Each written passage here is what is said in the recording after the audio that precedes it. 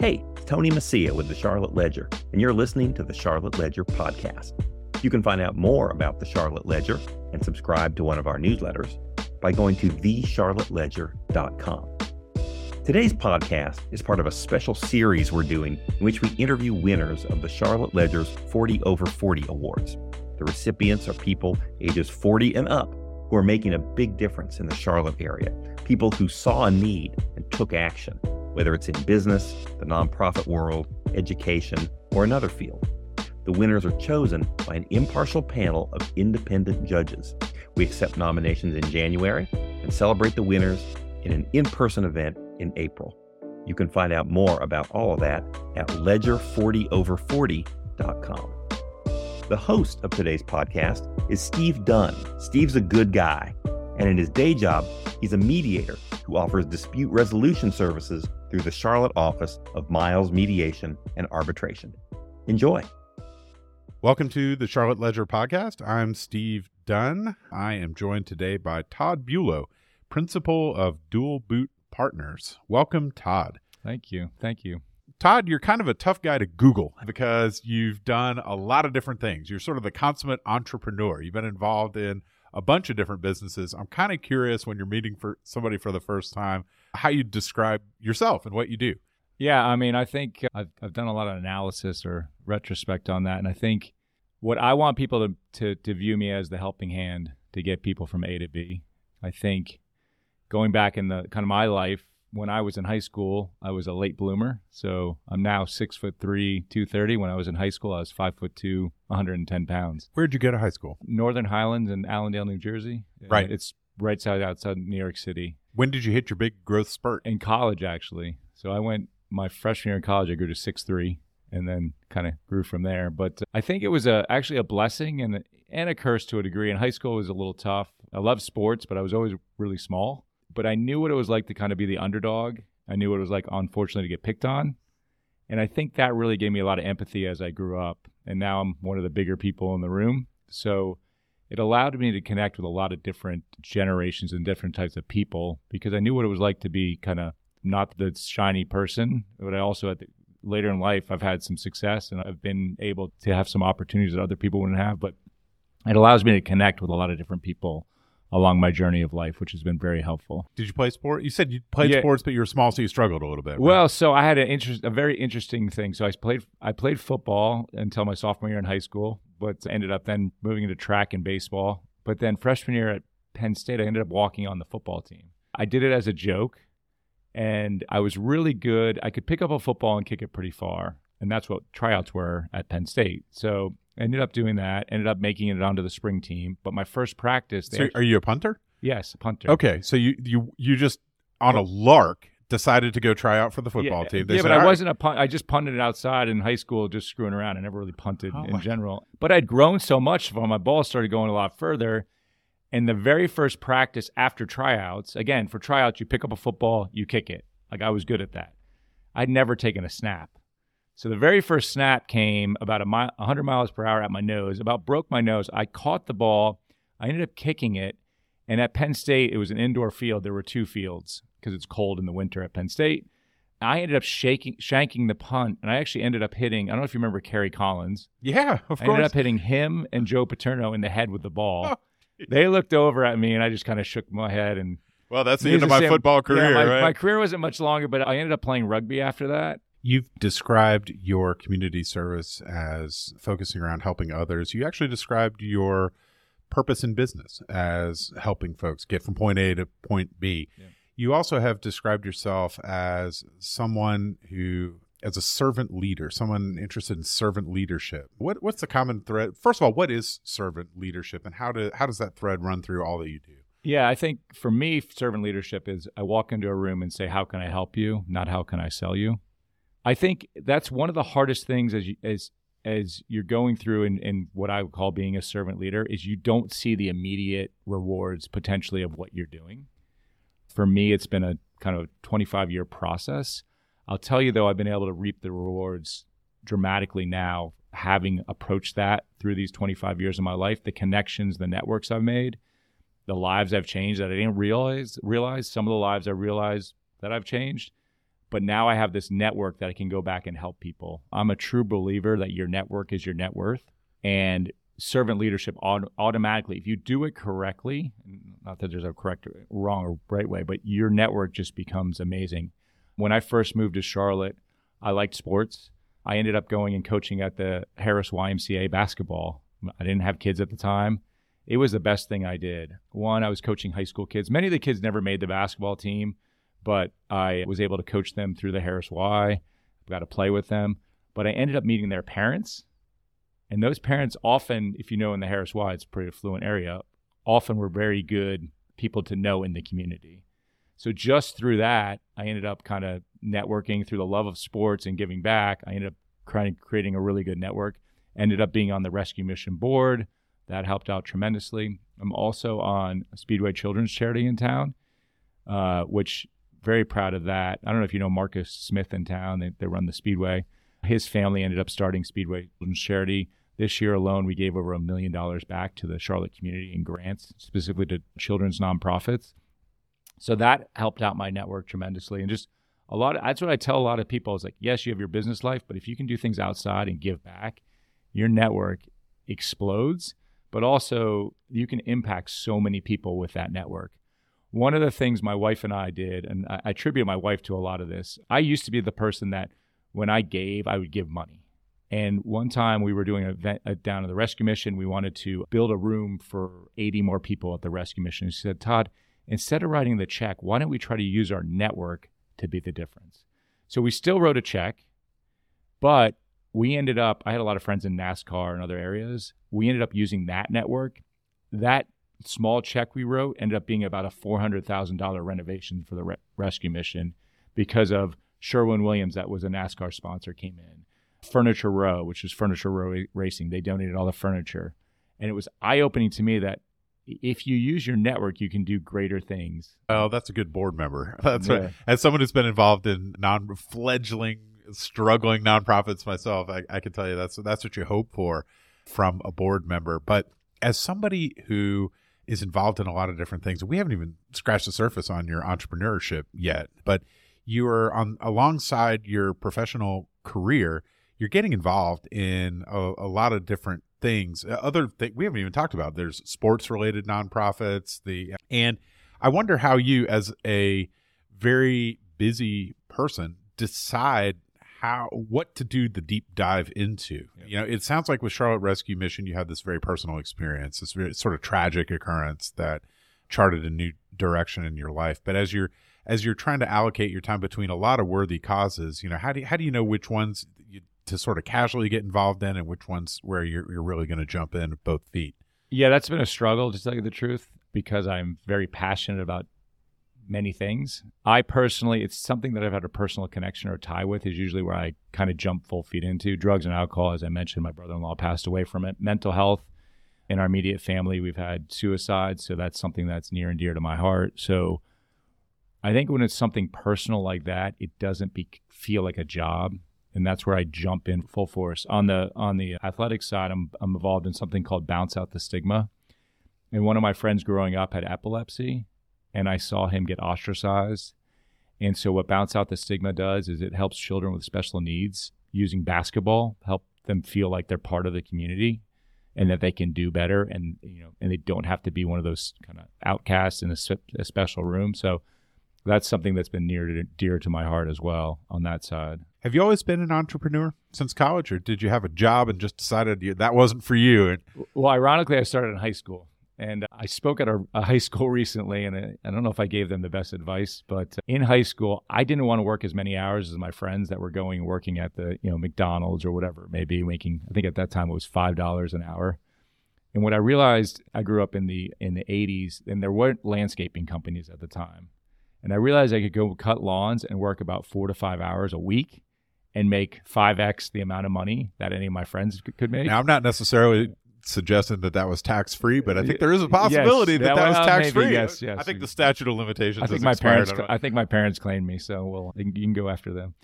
But I think that was really the start of it, because what I realized is I didn't have to work harder, I could work smarter and make more money.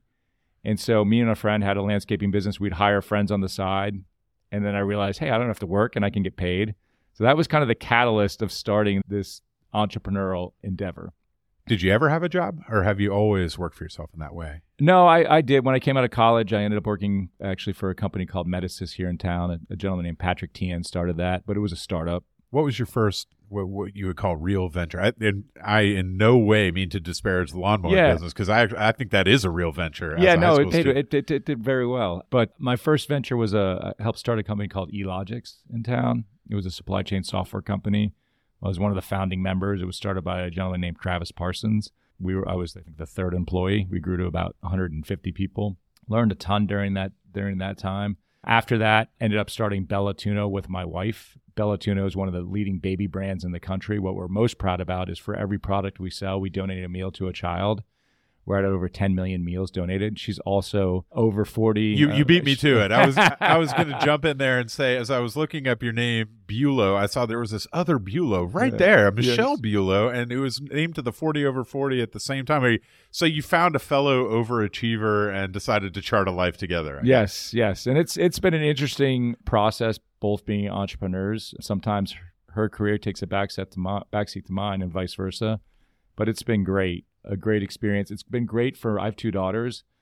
I love them having a mother that is an entrepreneur and making a difference in this world. I think it's very powerful for them to be able to see that kind of role model. Yes, I am that too, but at the end of the day, I'm a middle-aged white male and I'm not a female. It's interesting to me that in your professional history, it's diverse. You've clearly got a competency with software, and that's a lot of what you're doing now with Dual Boot. But you've also, working with your wife, it's baby toys, basically. Like baby products, children's accessories, so like silicone bibs with sayings on them. So let's talk about Dual Boot. Yep. This is a company that provides on-demand product design and software engineering, right? And I think I and perhaps some of our listeners know enough about software to know that it's something that exists, that you use on your computer or your phone, right? But when it gets into the business of software, it pretty quickly becomes impenetrable for the people who aren't involved in it. So, for example, as I'm looking you up, I see that you've been involved with logistics software companies before, and you're involved with Dual Boot software now. You have this capability with respect to software. But what is it that you're delivering through Dual Boot that is unique? Yeah, so we have a phrase that says we build great software, which is a given, but we base our success on the increasing of the bottom line of the customers we work with. Where that's important is we use our network to help accelerate the growth of the companies that we work with. So we work with some great companies in Charlotte, companies like Undergrads, DebtBook, Pet Screening that you'll hear about more and more because they're now getting to that, they're growing to that large phase. We've helped them not only on the engineering side, but the networking connection side. So helping them find investors, PR opportunities. It takes a certain set of skills and it takes a certain mindset to be an entrepreneur. And I'm a big fan I love entrepreneurs. As a lawyer, I represented business owners. And so one of the key things that I learned from that was just that there's so many different ways to make money in this world. There's so many different kinds of businesses and ways to be successful. And I actually was guilty of starting to think that like everybody should do this. Like I'm always telling my kids like, yeah, you should start a business. Like that's what you got to do. But it's not for everybody, right? I've worked with and known plenty of people who have tried something out and then they just, for whatever whether it's they forgot to send invoices, they just don't like sending invoices. Yeah. They forgot that they got to get paid. That's kind of a classic mistake, is a person who does what they do and loves what they do, but they forget about the making money part of it. And you can't do that. And then you got folks who I think are just not suited for it dispositionally. Folks who just aren't comfortable being out there kind of flying without a net. Yeah, absolutely. So it's being an entrepreneur. On a Monday, you can have the highest of the high where you feel like you're winning the Super Bowl. And then on Friday, you just felt like you missed the game-winning kick. And that's really the roller coaster of being an entrepreneur journey. There's the highs and high and the lows are low. And so I think you got to figure out if that's something that you want to get into. And I live in a really weird world in the sense of, as an entrepreneur, I take a ton of risk. But financially, I'm pretty conservative, right, like on the side of it. So it's living in that balance. The balance portion is an interesting dilemma on the entrepreneur side. You've really got a lot of stuff figured out in regard to that in terms of playing it safe where you need to and swinging for the fences when you're able to. And it is clear that you have an approach to business and life, which is one of giving and of helping.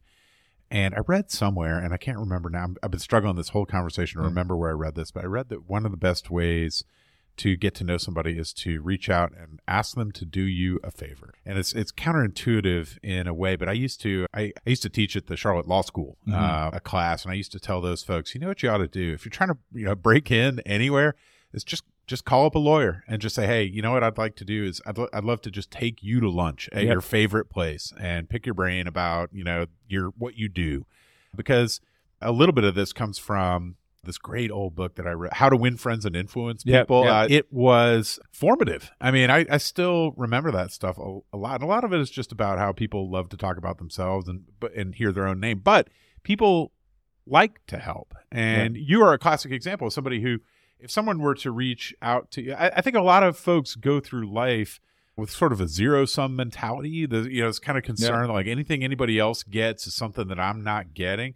Whereas if you go through life with an approach of just freely helping others as much as you can, it comes back to you many times over. Well, what drives my wife sometimes nuts and other people around. I'm not afraid to ask people for things. And the way I approach it is if I were to ask you for something, if I like you and you ask me, I would help you. So I don't have a problem asking you for something because I know I would help you. And that's how I approach life. People are like, Todd, I can't believe you just asked for that. I was like, well, if I don't ask, who knows what's going to happen. But I've had some very interesting things happen in my life along my journey because I just asked. The other thing that you mentioned that I think a lot of people miss, so many people promise people things. They'll go meet like with that lawyer. You mentioned the lawyer and something will happen and like, oh, I'll introduce you to XYZ person. They never follow up. If you just write down, hey, I've sat in a meeting, we do 5 things, I write it down and follow up. Well, but when you run into other people who have a similar mindset, right, don't you find that it just multiplies what you can do? And just that sort of energy when you bring it to a common purpose, isn't that how great things get accomplished? Exactly. But I think I also learned a lot of that stuff on the nonprofit side because on the nonprofit side, people promise so much because they go and volunteer at a place, they get feel the passion, the love. Oh, I'll do this. And they were telling me that because I was on the board of the Rescue Mission. Oh, I'm going to connect you with these people. And then they would never do it. The other thing that I've realized kind of, you talked about what have you learned as you get over 40? You have to learn how to communicate with people and how they like to be received. For example, some people are texters. Some people are emailers. Some people like voicemails. My kids, Snapchat. If you're not on Snapchat, forget it. Everyone tries to email. So like, for example, I get probably 1,000 emails a day. I can't get through everything. Right. It's going to take me time. But you know what no one does anymore? Calls. That's right. No one calls. So I actually find better success now calling into places versus email or whatever it is. The other thing, and this is, my wife calls me a stalker for this, but that's okay. What I've learned is if you get someone's cell phone number, they can't hide from you. Oh, yeah. So I'll be at an event. I probably shouldn't put this on public, but I'm going to. Oh, let's do it. I'll be at an event, and let's say you're with the mayor, and I take a picture of the two of you, and I'll say, all right, do you want me to text you this picture? I've got this great picture on my phone. So I text you, and I text the mayor. What do I have now? Can I send you this picture? Yes. So I've got your cell phone. That's right? A good one. So, and again, some of this is intentional. This is free business advice for the listeners of the Charlotte Ledger podcast. Yes. So, and the other thing is then you go on Facebook and you connect with them on Facebook. So now that I'm on Facebook, I've got their birthdays that come through. So I'm not on Facebook that much. I actually dropped off of it. I got a little frustrated with it. But I still get every day the email that says, it's these 5 people's birthdays. I have your text. I have your birthday. So now every year I can touch base with you. Hey, Mayor, I saw this. Great job. Happy birthday. Hope you're having a great day. So it's a continual touch point that you have moving through. My wife, again, calls me a stalker for that, but I've got some very good contacts in my phone because of that. That's just good business. That's just hustle, which is what you got to have if you're going to be an entrepreneur. Well, you've been in Charlotte now since 96. You've seen a lot of changes. It struck you at the time as a wonderful place to be, and that was quite a while ago. I mean, that was, Charlotte's changed a lot then. And you've changed a lot since then. I don't know if you would have been eligible for the 40 over 40 award in 1996. What are your thoughts about Charlotte and how it's changed, past, present, and future? What do you see as Charlotte's essential nature and what do you see it projecting into the future? Yeah, what I love, what some people hate about Charlotte, but I love about Charlotte is no one traditionally is from here. Now, as we get older, like my kids grew up here, they might stay here.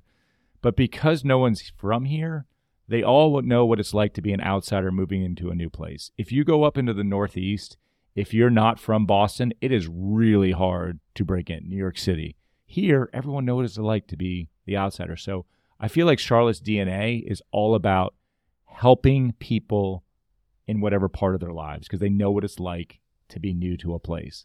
I love that about the city of Charlotte. The other thing I appreciate is the airport. We can connect to anywhere, anytime. And you don't realize that until you go to Charleston and your flight gets canceled. And you're like, when's the next flight? Well, 15 hours from now. Yeah, tomorrow. Yeah. It's like, Charlotte, we've got so many options. Now it's like, well, we might have to go to Philly first, but you're going to get there. You're going to get there today. I love about just the ease of travel that provides. Going forward, I live down in Matthews. I call Matthews the new Dilworth, because it is. So if you're in Dilworth, you should be looking at Matthews. But we do have a crisis around our transportation. In Matthews in particular, it's hard to get that. Like, there's pretty much Providence and Randolph coming down. We got to figure out, there's no room, I don't think, for a light rail coming in there. So that is, from a city planning side, that gets me a little nervous. But I think COVID helped out some degrees because now people aren't going in 5 days a week into work, so people are staggering their schedule. So maybe it helped some of the transportation side of that. I remember when I first moved here in 96, 485 just opened in Ballantyne. I was like, who the heck is ever going to drive on this road? And now I feel like they're constantly doing construction on 485 because there's just not enough on that side. So, that's one of the concerning things. The other thing is just, and we talk about upward mobility, I think there's a lot of great programs happening here. But as the wealth increases here, it gets hard for people that are the basic operations and, the bus drivers, the restaurant workers to live in this city. I'm a big proponent on the technology side. So right now in the state of North Carolina, there are 38,000 open IT positions. And we talk about upward mobility here in Charlotte constantly. You want a quick way to upward mobility. Our education system is still struggling on teaching technology into the group. And not to get all, I'm not trying to beat down CMS, but it's a little frustrating to me sometimes. I tried to pilot a program at a local CMS high school, and they told me we weren't allowed to do it because it wasn't fair to the other high schools in CMS. And so I understand that, but I don't understand that. Like, why do we have to have that? Like, all for one. And I understand they're like, well, we don't want to eliminate people in West Charlotte, North Charlotte, whatever. But let's try it here. If it works here, then we can look at how do we roll it out. As we record this, it's 2023. You came here as a younger man in 1996. If you met that guy, Todd Buelow, 1996, what would you have to say to him? Oh, wow. Life is not always as easy as you thought it would be. I grew up a very, I would say, easy life. Always be curious. Continue to be curious. And I think if people are curious in their lives, the world would be much better. I was not like this in my 20s. I kind of had my own beliefs. I couldn't understand other people's perspectives. But as I've gotten older, I realize I don't have all the answers. I always am interested in understanding why someone thinks that way. It might be different, but why does someone think that way? I'll give you a good example. So during the whole Black Lives Matters, I didn't understand that. I grew up in a town where the police were the good people, But I had some of our friends, looking back, I didn't have many diverse friends. I ended up meeting, actually, I'll tell you who it is. It's the coach of the Charlotte 49ers, Ron Sanchez. I ended up meeting him and his wife at an event. And my wife and I just called him and said, hey, can you come over and help us understand what's going on? And we had an amazing conversation. It opened my eyes like I never thought. And now we're, really good friends now. But it's because I was curious and my wife was curious. But when Todd was 21, I wasn't curious. I knew everything going through. Like, what do you mean? Like, I'm not racist. Like, I love everyone. Well, yeah, you may not be, but there's racist bias happening. And I had a roommate that was from Samoa. He's like, Todd, watch how when I walk down the street, how people are like closing the doors. And I was like, no, they're not doing that. And sure enough, I watched one day and people are running the other directions. Whereas I walked down the street, everything was fine. being curious helps you pause and take a moment. Like, why do you think that? Like, what has happened in your life that you're thinking that? Todd Buelow, words of wisdom. Thank you so much for being with me today and for appearing on the Charlotte Ledger podcast. Well, thank you. You guys are doing an excellent job, so thank you very much. That's it for today. The Charlotte Ledger podcast is produced by Lindsay Banks. You can find out more about the Charlotte Ledger at thecharlotteledger.com. And you can find out more about our 40 over 40 awards at ledger40over40.com.